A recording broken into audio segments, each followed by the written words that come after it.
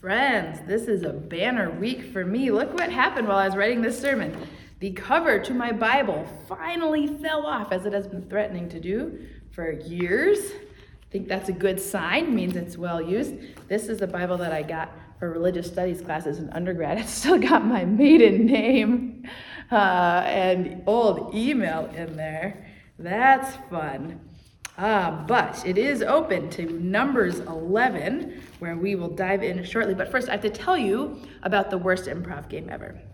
This is my least favorite improv game, and it's called Story. I had a sabbatical earlier in the year, and one of the things I did was take this improv class. And improv is where you're acting, but there's no script. Your actors are just making it up together, responding off each other. And we play improv games, so there's a little bit of structure and direction to what you're doing. So here's how Story works. You've got a group of people, and they're all lined up, and they're all facing forward, like I am right now. And someone called the referee stands in front of them. And when they point to you, you have to start telling a story, like just making up whatever kind of story you want. And you have to keep talking until their finger switches and they point at someone else, at which point that person, either mid-sentence or mid-word, has to pick up where you left off and tell the story from there. And they keep moving their finger from person to person, and together you tell this story.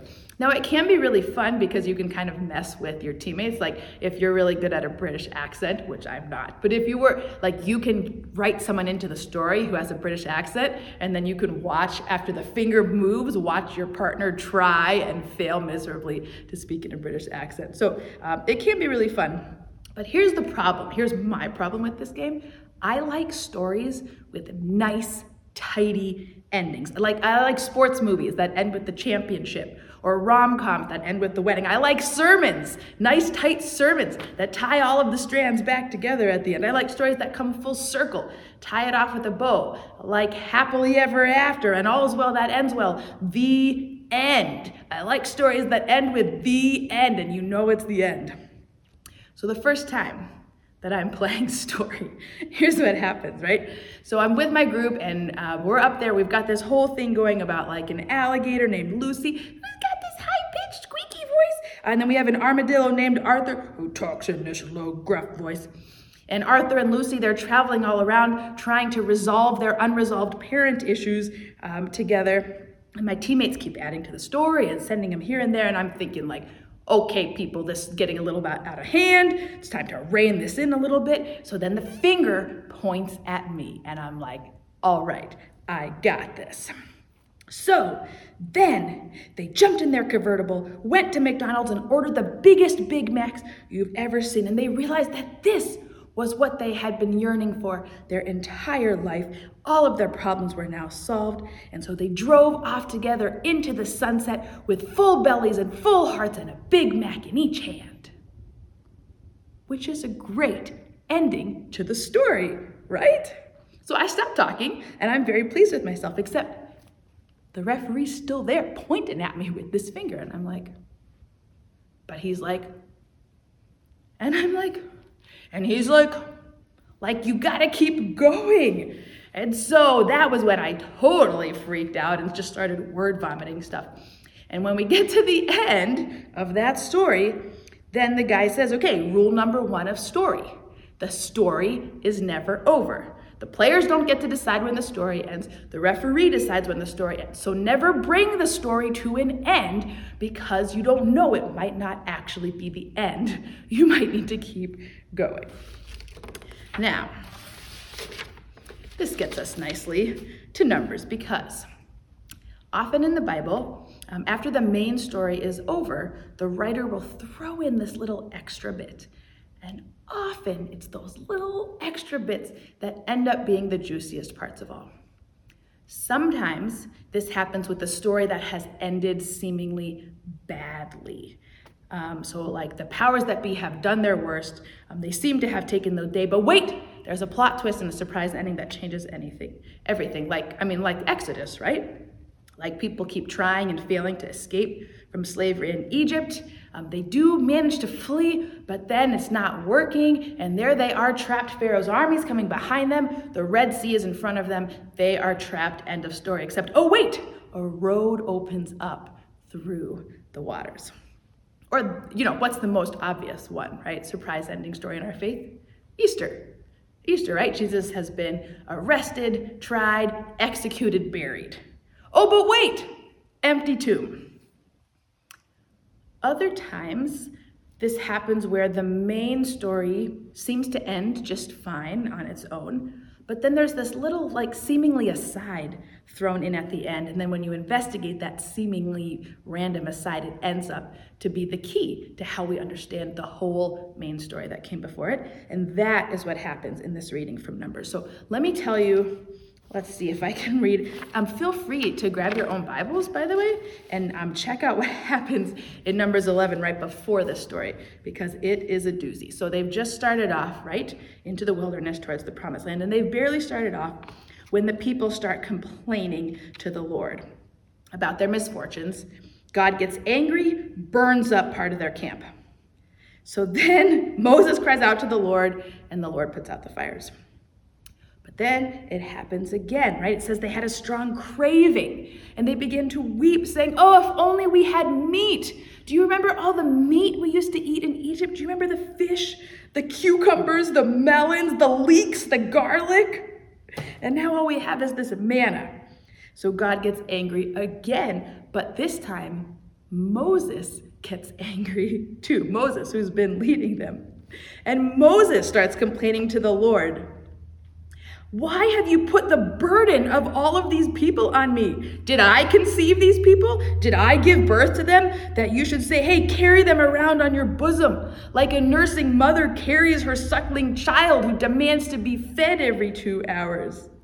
They come weeping to me for meat. Where am I supposed to get them meat? I am not able to carry these people alone. It is too heavy for me. If this is the way you're going to treat me, I would rather be dead. If you have found any favor with me at all, I would rather you end this right now than make me put up with these demanding people for one more second. And that moment, that exact moment, is where we get to our passage that Pete read for us.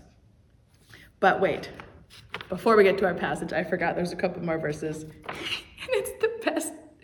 I laughed out loud when I heard these verses.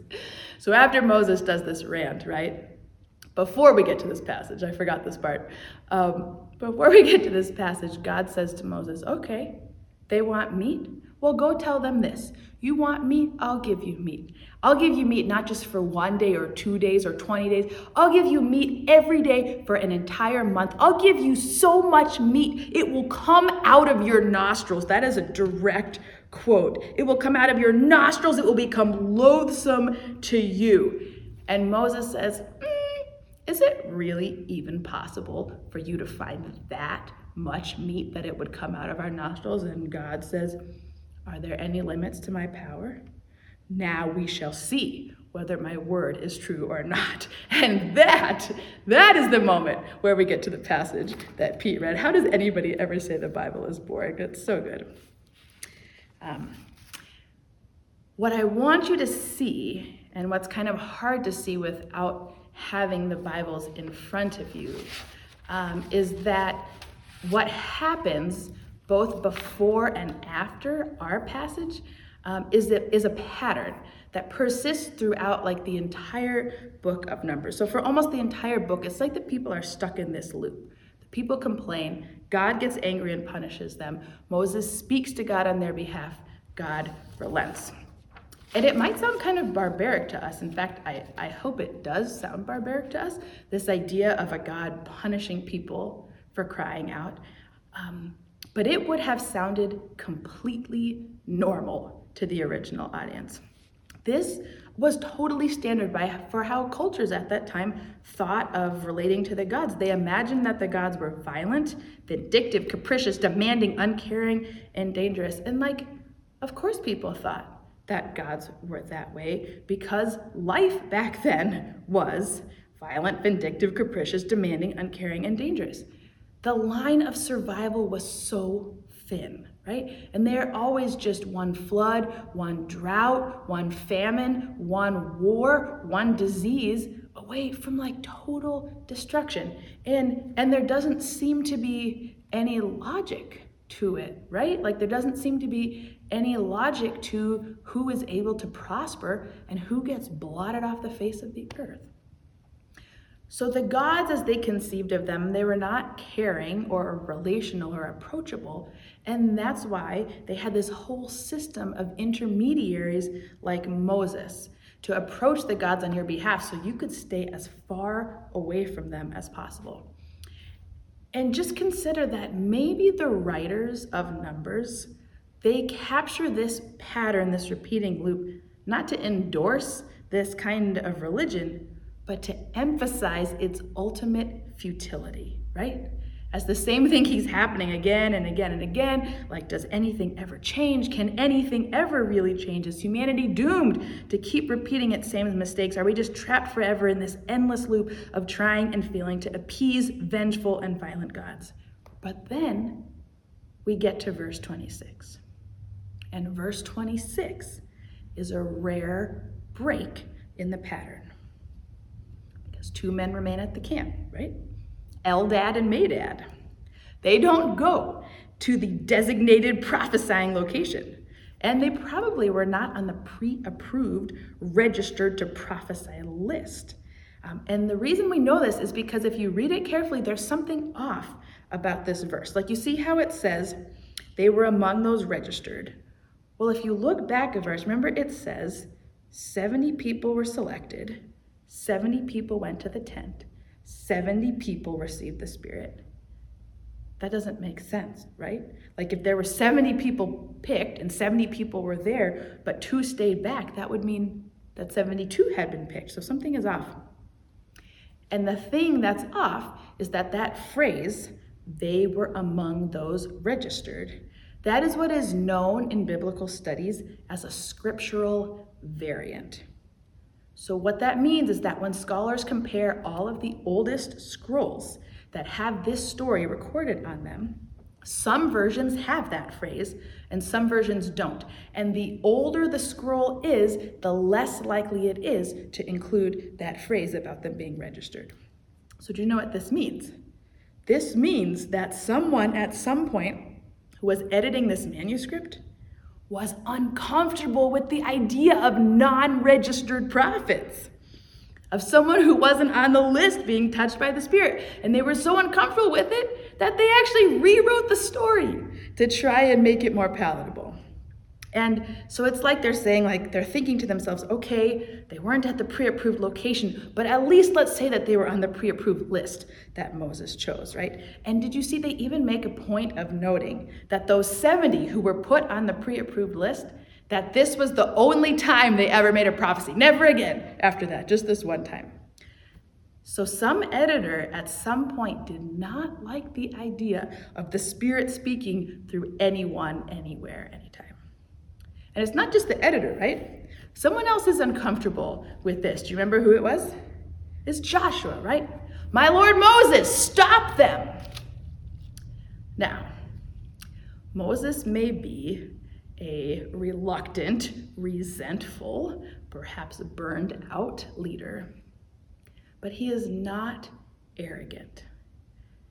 And at this point in the story, he is painfully in touch with how little control he has over the people around him, how little control he has over God. And I think he's probably having a growing realization of his need to trust God and to entrust the people around him to God's care instead of trying to control them in any way. And so he says a word here, a statement so beautiful and powerful that today, this is actually one of only 2 verses from the entire 36 chapters of Numbers that have made it into our 3-year lectionary cycle of Bible readings. He says, are you jealous for my sake? Would that all the Lord's people were prophets, that the Lord would put the Spirit on all of them.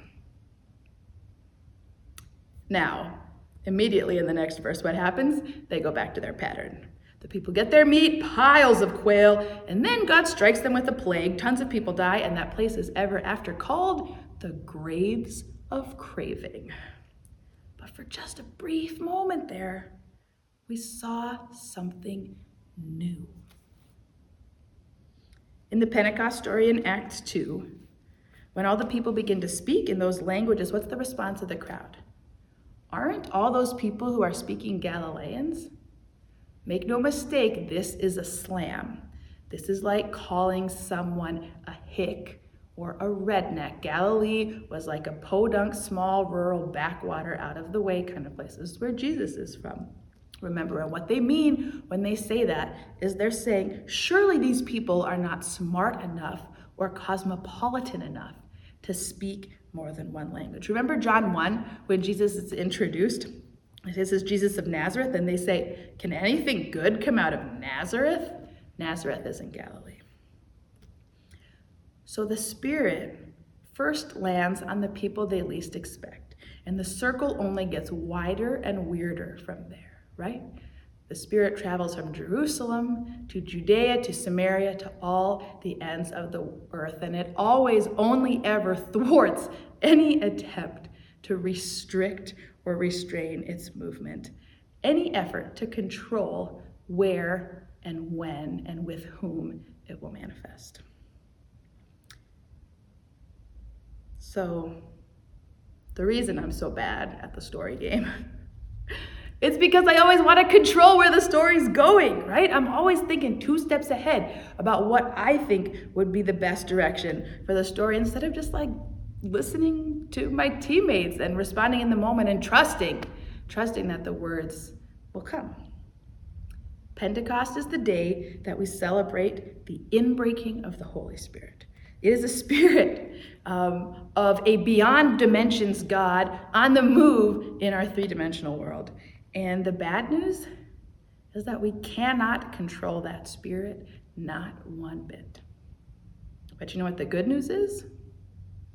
We do not have to control that spirit, not one bit. John 3:8, the Spirit blows where it will. So when it comes to our walk of faith, we do not need to scheme or strategize or plan the movement of the Holy Spirit in any way. Definitely don't waste even a second of your time and energy trying to control, restrict, or shut it down. Just improvise. Just improvise. Have fun with all the different voices. When your turn comes, just take it and run with it. There is no script. Yes, and the story is not yet over.